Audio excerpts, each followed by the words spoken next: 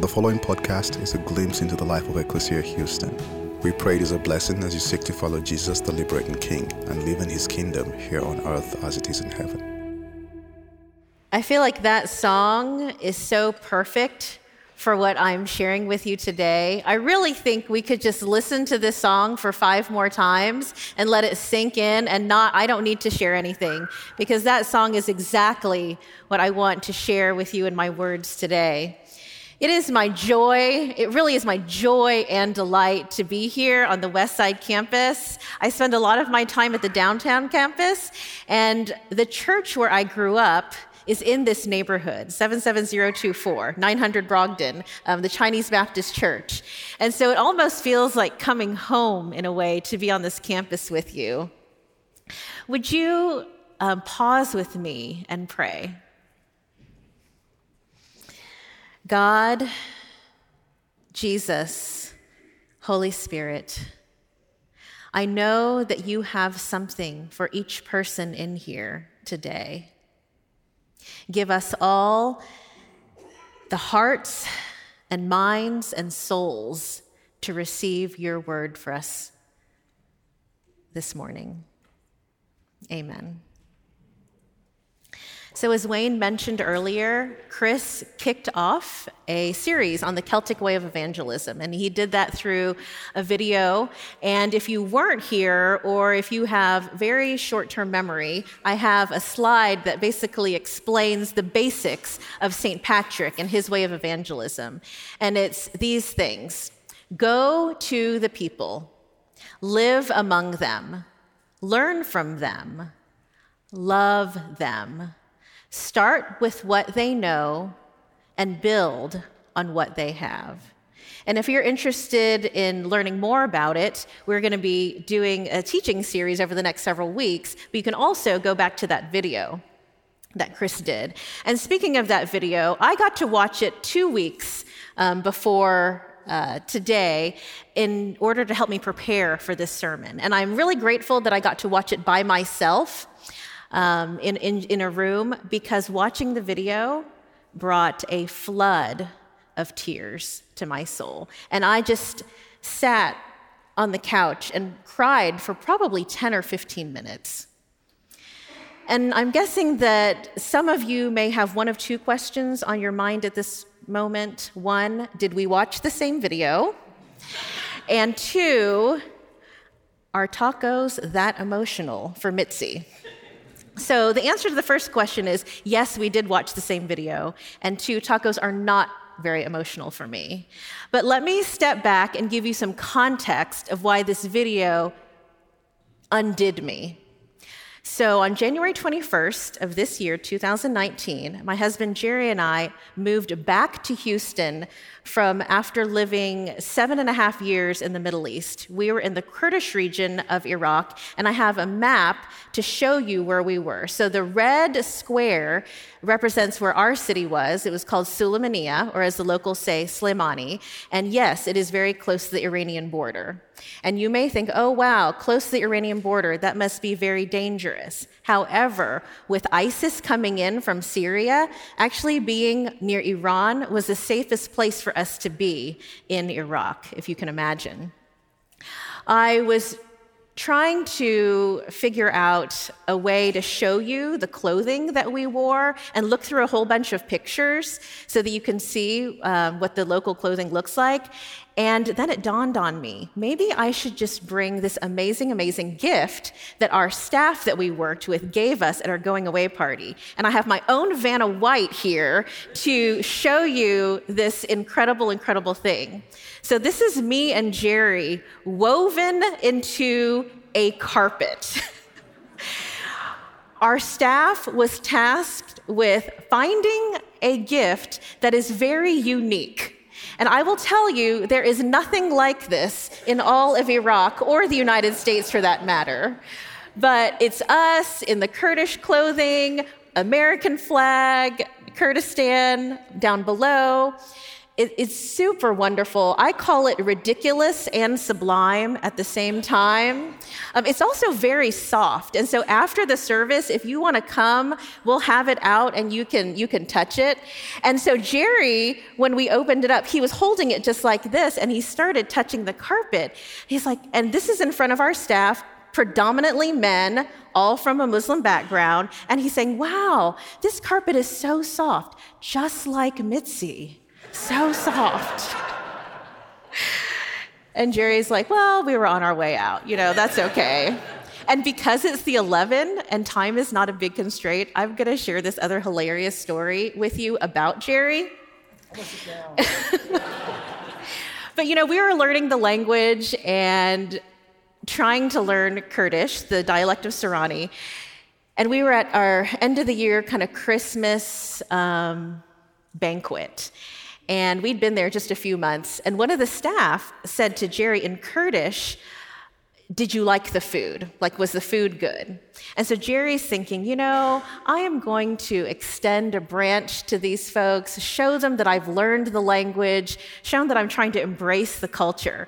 And so instead of just answering, quietly to this colleague, he stands up and in a very loud and proud voice announces to the whole room, again, mostly men, mostly predominantly Muslim background, a few women, and in English says, I'm sexy, to everybody in the room.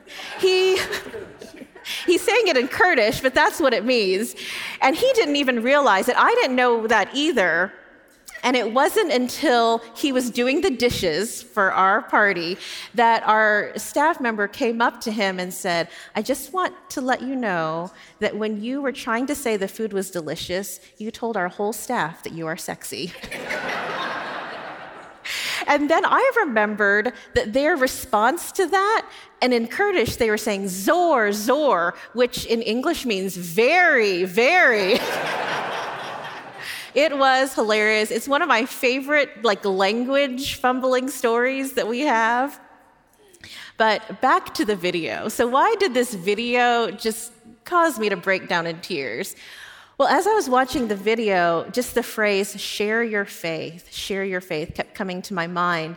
And that's what I got to do every single day when I was living in northern Iraq, in Kurdistan.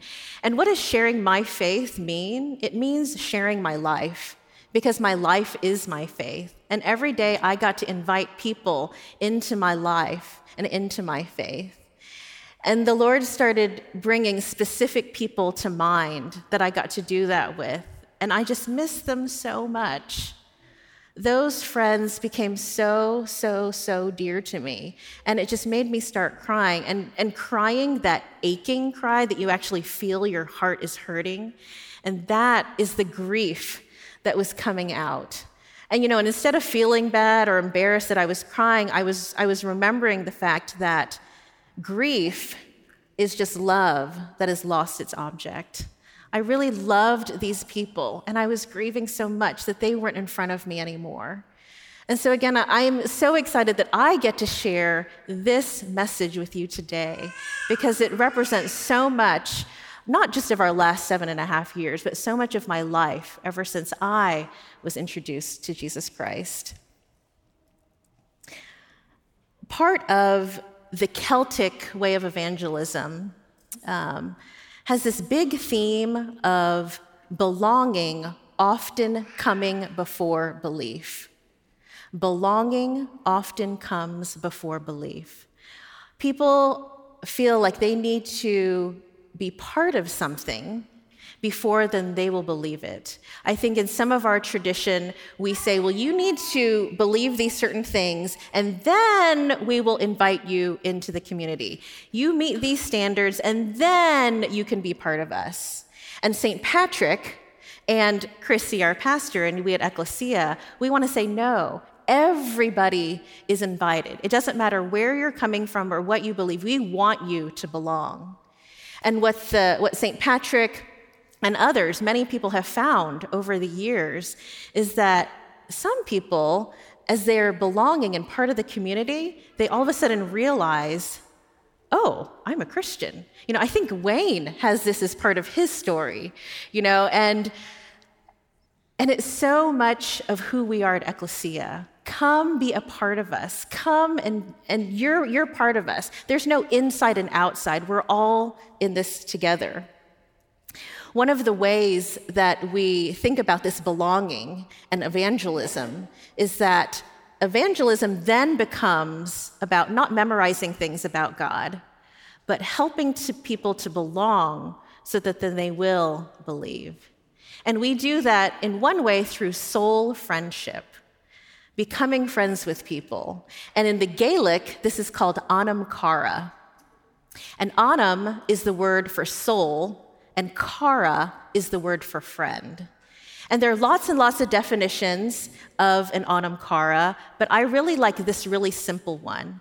It's someone who will listen to you, who will guide you, and who will love you.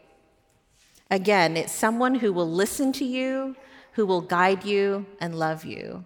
And that is the main theme of my message to you today, is I'm inviting you to be the anam cara for someone in your life. I really like what John O'Donohue has to say about anam cara. He wrote a book called Anam Cara, and he says, "Love allows understanding to dawn, and understanding is precious. When you are understood, you are at home. Understanding nourishes belonging. When you really feel understood, you feel free to release yourself into the trust and shelter of the other person's soul." And I'm hoping that for you here, that you have had that experience of being in the trust of another person's soul, someone who reached out to you as a soul friend, who wanted to point you to Jesus, our liberating King. And speaking of Jesus, I think he embodies the ideal idea of what is soul friendship. As I was preparing for this sermon, I'm asking God, God, what message do you want me to share with your people? And he said, well, let's talk about Jesus. Talk about his soul friendship. And so I was reading through mostly the book of Mark and a little bit of John. And as I'm reading, I saw all these instances of where Jesus was the anam cara to so many people. And I saw these places where he was present with people. He was with people. In fact, not only was he with people, he was very, very close. He touched people. He was that close. And I read these phrases, and he touched the man. He put his hand on the blind man's eyes. He took her hand. He lifted him up, really becoming close with people.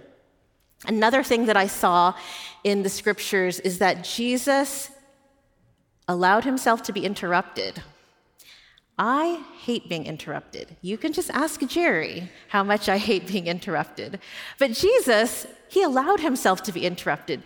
There we read in Mark again how he was on the road and he was with a whole bunch of people. And so he had people with him, they're following him, and they're heading toward a specific destination. And yet there's a man on the side of the road. His name is Bartimaeus, and he's blind. And he is shouting out for Jesus. And people are actually telling Bartimaeus, quiet, quiet. We have places to go. And yet the scriptures say that Jesus stopped. He stopped and he listened to what Bartimaeus had to say. This is very much part of soul friendship. Are we willing to stop and really listen to what people have to say? Another very short story. We lived in India as well for 2.5 years, and we got to meet these folks who started this ministry that is now thousands and thousands of people. They've built hospitals and schools, and this is how they started. This couple, they put an ad in the paper, and all it said was, if you would like someone to listen to you, we will listen. Come to our house. That's how they started the ministry, and their first day, they had tons and tons of people come. People are looking for those who will listen. The other thing that I saw that Jesus did, and I love this image, and this is from the end of John, after Jesus has risen from the dead, he's on the beach. He is cooking breakfast. He's got bread and he's got fish. And he sees his disciples and he says, "Why don't you come and join me? Bring the fish that you've caught and join me for this breakfast." Isn't that amazing? Wouldn't you love to just be invited to have breakfast with Jesus? He was probably the most amazing cook because, he was perfect. And I'm thinking that bread and that fish must have tasted delicious. But Jesus, he embodies hospitality, and yet we also got to see him show the act of hospitality to people, inviting them to join him. Another thing that Jesus did with his followers, with people who came, is that he told them stories. And it is my privilege to get to share a story with you this morning, a true story, a story that I got to be part of. And this story took place in Kurdistan, in Iraq, where we lived. And this is a soul friendship story, and it's about my friend Sarah. And I met Sarah, I met her at her birthday party. We were visiting our friend Peter, and we didn't know that he was hosting a birthday party for Sarah. And so we went to say hello to him, and he's like, "Oh no, join in again, just come. You don't have to be friends with her. You belong already." And he invited us in. And then he said, "Actually, I've been wanting you to meet Sarah for a really long time, and now you're getting to meet her." And so we met, we became friends, we started spending time together, we had a lot in common. She's quite an intellectual person, she's got her PhD, and not that I'm an intellectual, but I can appreciate academic rigor and having discussions that are a little bit beyond me so that I can understand. But we became really good friends, and one day we were on a walk in the park near our house, and she said, "Mitzi, you are the wisest person I know. I think it must be your Christianity." Isn't that incredible? We hear these verses and we're encouraged to be salt and light and this fragrant aroma, and people will be attracted to that. And that's exactly what happened. Me just living my life in Jesus, she was attracted to something. And amazingly, she pinpointed, "I think it must be your Christianity."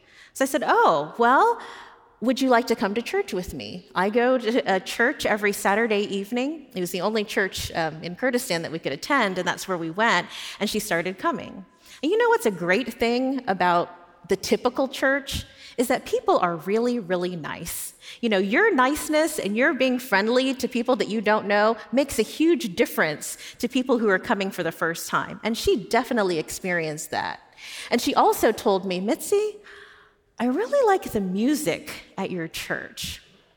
It fills me with a sense of peace when I listen to it." And then a few weeks later, she said, "Mitzi, I'm finding that I'm actually singing the songs. I'm not just listening to them, but I'm singing them." I'm like, "What?" She does not believe everything that we're saying at church, and yet she's already worshiping. These words of praise are going up, and they're coming out of her mouth. She's belonging. She's feeling like she's comfortable. She's finding something that is attractive to her. Another thing that we invited her into was our kids' camp. So we have kids camp at Ecclesia. At the International Church of Slimani, we also have kids camp. And they were calling for volunteers to come and do stuff with the kids, or if you wanted to, you could spend your time with the scissors and cutting out all the crafts for the kids to do. I actually really, really like doing tedious things, so I immediately volunteered. And then I asked Sarah, "Hey, would you like to join me in cutting these things for the crafts?" And she's a teacher. It was the summer. She said, "Sure, I'd love to join." And then she said, "Well, my mom is with me." So her mom was visiting from a neighboring country, and her mom came too. Her mom speaks no English. She understands no English. And yet we were sitting there cutting the crafts, and the kids were doing their thing in another part of the room. And at the end of the day, her mom said to Sarah, "I feel like I can breathe in Jesus here. I feel like I can breathe in Jesus here." I'm like, where is that coming from, right? Well, Jesus is not an unknown figure to a lot of the world. I mean, people may not believe him or what he did or what he said, but people know who he is. And for them, what they knew of Jesus was that he was kind to women. And that was very, very attractive to them. They're part of a culture where they feel very keenly people not being kind to women. I had my friend Sarah often in my home crying and just so distraught and really just bemoaning the plight of her gender. Mitzi, if I only were a man, if only I were the son, my life would be so much better. And so they see the life of Jesus and how kind he was to women, and that is something that was so attractive to them. There was a time when Sarah was in my house and she was extra overwrought. She probably spent almost the entire time just crying, and I just sat there with her and listened to her cry, and frankly, I started crying with her. Things were going really, really terrible in her life, and I felt and heard the Holy Spirit say, Mitzi, I want you to pray for a miracle for her. And I thought, I don't know if I want to do that, because what if it doesn't happen? But the Holy Spirit was very persistent. He's like, no, Mitzi, pray for a miracle. So I had a specific miracle in mind, but I thought, well, let me just pray for a miracle. And so we did. And then the next week I saw her. She said, Mitzi, the day after we prayed for a miracle, God gave me a miracle. I thought, what? This is incredible. I mean, I was almost not expecting it to happen, but of course it should happen. The Holy Spirit told me to pray for a miracle, and we did, and then he gave her a miracle. And it had to do with the relationship with her father. And this thing that had never happened between her and her father happened the very next day. And she was so excited to tell me about this miracle. Another time, she's at my house, and she's telling me the story about this nightmare that she had. And she said in the nightmare, there was this oppressor, this attacker that was coming to get her. And she was in a corner, and she was trapped. There's nowhere to go. And so as she's telling me this story, she said, so I prayed, dear Lord Jesus, help me. And then the attacker went away. And I, afterwards, after expressing my shock, said, Do you pray to Jesus? I noticed that when you had the nightmare, you prayed, dear Lord Jesus, help me. Is that something that you do? She said, I do. She didn't even realize that for the past, I don't know how long, she actually had been praying to Jesus. It just became this very natural thing that she started to do. And then in her nightmare, she cried out to him, and he heard her and took the oppressor away. Just incredible. So fast forward some more time. So this friendship was over about 6 years, 6.5 years. We're at church again.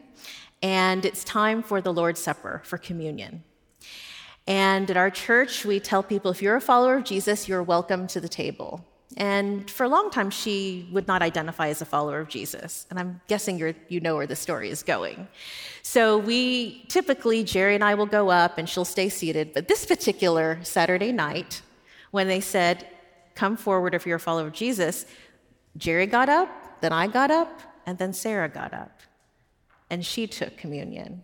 And so, of course, I was like dying to ask her, I said, Sarah, I noticed that you took communion today. Can you tell me a little bit more about that? Because normally you don't take communion. And she said, yes, I have not taken it. But, tonight they said, if you're a follower of Jesus, come forward. And I'm a follower of Jesus, so I went forward. Just how blessed am I that I got to be part of this story, that I get to hear this firsthand.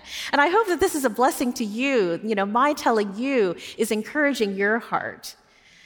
And just so grateful that the Lord invited me into friendship with her, and an easy friendship. She's someone that I liked spending time with, that when I didn't get to spend time with her, it was really sad. And in fact, I was texting her over the weekend, and I said, I am going to be sharing the message at my church, and it's about soul friendship. And I definitely know that you and I are soul friends, and I miss you and I love you very much. And she wrote back saying several things, and then the end of her message was, Mitzi, tell your church that you changed my life and you were a miracle in my life. So that is a message from Sarah directly to you. I want to draw out a few concepts from this story about Sarah that I've shared. I don't know if you're aware, but Christians kind of have a negative reputation around the world. I think they have also a negative reputation in places in the United States, even in Houston. And this negative reputation really hit home for me when one of the times that Sarah was at my house, she said, Mitzi, whenever I think of Christians, I think of people who are hard and harsh. And yet somehow you are soft. She could not reconcile the two together. Like, you're in front of me, you are a Christian, and yet you're soft. Christians are supposed to be hard and harsh. That was her experience in the past. And so for me to redeem that for her was so powerful for her story. And in fact, as Jerry and I were leaving Kurdistan, and we were just having all these, just reminiscing, and what have we done here? I was asking God, what are our greatest accomplishments? What did we get to do in your name? And it could have been the foster care system that we helped set up. It could be the Syrian refugee children that we helped. It could have been all the people fleeing ISIS that we helped. You know, we were there serving with a child protection agency. And that was our world, is serving these kids. And yet the Lord very, very clearly said, Mitzi, the best thing that you did for me in Kurdistan was to redeem the name Christian. And I saw it so much in my relationship with Sarah. And then I also had this other fantastic relationship with Afifa and Fatima and Mahabad. And we were in a book group together. I love to read, and I love discussing books. And they came to me and said, Mitzi, we want to spend time with you, and can we read a book together? I'm like, yes, of course we can. I'll always make time for that. And there are all these things that we had in common. They all were teachers. I taught here in Houston for 7 years. We all speak English, praise the Lord, that we could do all this in English. And also, and this may be the most important, we were all very, very devout in our faith. I am devout in the Christian faith, and they are all devout in the Muslim faith, and yet our devoutness to our faith actually provided a lot of common bond and opportunity for so much incredible conversation. And toward the end of our time there, I was spending time with Afifa and Fatima, and we were reminiscing about our friendship. How did our friendship even start? And Afifa said, you know, Mitzi, I never thought we would be friends. And I'm thinking, well, you know, why? And she said, because you are Christian and I am Muslim. And I never thought that a Christian would want to be my friend. Can you believe that? Isn't that heartbreaking? I never thought a Christian would be my friend. We are the people of God is love, right? And if we were followers of God, then we are love. And yet she thought a Christian would never be her friend. And Fatima even said, you know, my cousins told me that I should never go to your house because you're Christian. And she told them, oh, you know, Mitzi's not like that. And they said, well, you better be careful because they're so clever. And I kind of had this idea of where she was coming from. And so then I said, you know, to them, I said, you know, Jerry and I, we did not come here to convince you or persuade you to become Christians. No, we came here. And then Afifa finished my statement for me. She said, you came here to serve us and to love us. And let me tell you, those were exact words that were in my heart that I was about to say, and she said them. God let me be that soul friend, that anam cara to these women, and they could see that I wanted to love them, that I wanted to serve them.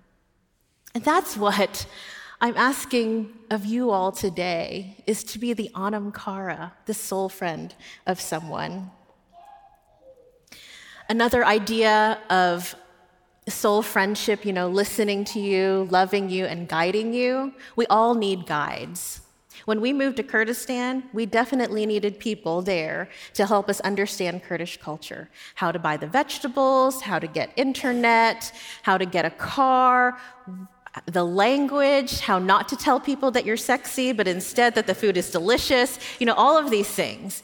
We needed to find people who knew that our hearts were to learn, that we weren't trying to be offensive. And we found people who were safe. We could ask them any questions that we wanted, and they were just ready to receive them and answer them and help us.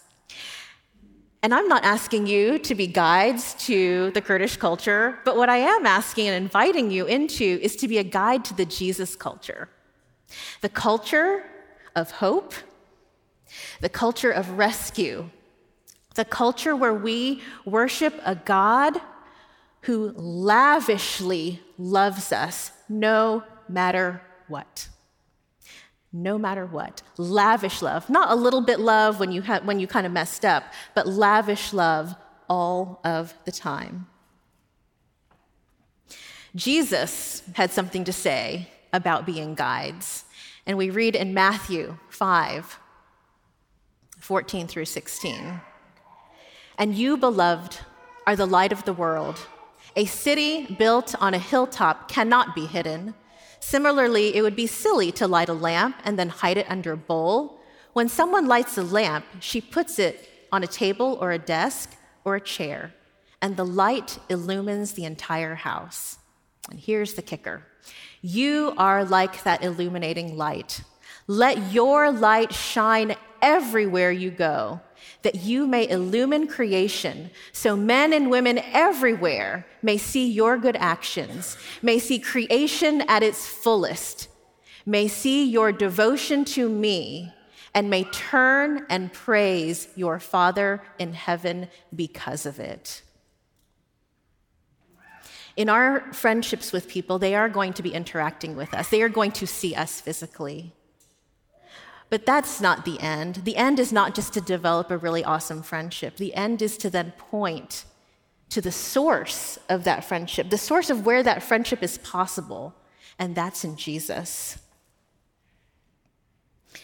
I'm hoping that I've encouraged and inspired you to seek out people to be soul friends with, to be the anam cara to someone. And there may be folks here who are thinking, I'm new to all of this. I don't know if I'm really qualified to be someone's soul friend. That sounds like a really big deal. But let me ask you this question. Are you willing to love people? Are you willing to guide them? Are you willing to listen to them? If you can answer yes, then yes, you are qualified. And you know what? It's really helpful when new people desire to be soul friends with someone because they have the best memory of what it's like to be new themselves. They were in a place where they didn't belong. They were in a place where they didn't believe. And they can remember so much more clearly than I can, of what it felt to be in that place. And so if you are new, we definitely want you to extend soul friendship to others. There could be folks in the room who are thinking, my life is kind of messy and imperfect. I don't know if you would want me to be the guide to Jesus because things in my life are not going very well. Well, let me tell you something. We all have messy lives, and messiness invites belonging. Can you imagine someone thinking, gosh, my life is so messy, but Mitzi has shared some of the messiness of her life. So maybe even if she can be part of this and have a messy life, I can too. And that messiness, that sharing, that vulnerability can often brings people in. Think about a time when someone shared something deep and troubling with you. You probably were not repulsed, but you probably just felt honored and privileged to be invited into that story. And so us with our messy lives, we want to do that too. We sometimes I believe Chris, every time he preaches, says, we're not a perfect church. We are not a perfect people. But still, we invite you to come and be with us. I have just literally scratched the surface of what it means to be a soul friend, to be an anam cara. And if you want more information, there's a whole book on it that John O'Donohue wrote. There's also lots and lots of information on the internet. But I want to come to a close with a few invitations for you. Maybe God is asking you to be a soul friend to someone. Maybe God is asking you to deepen a current friendship that gets to that soul friendship level. Maybe it's for you to express gratitude to God for the soul friends that He has brought into your life.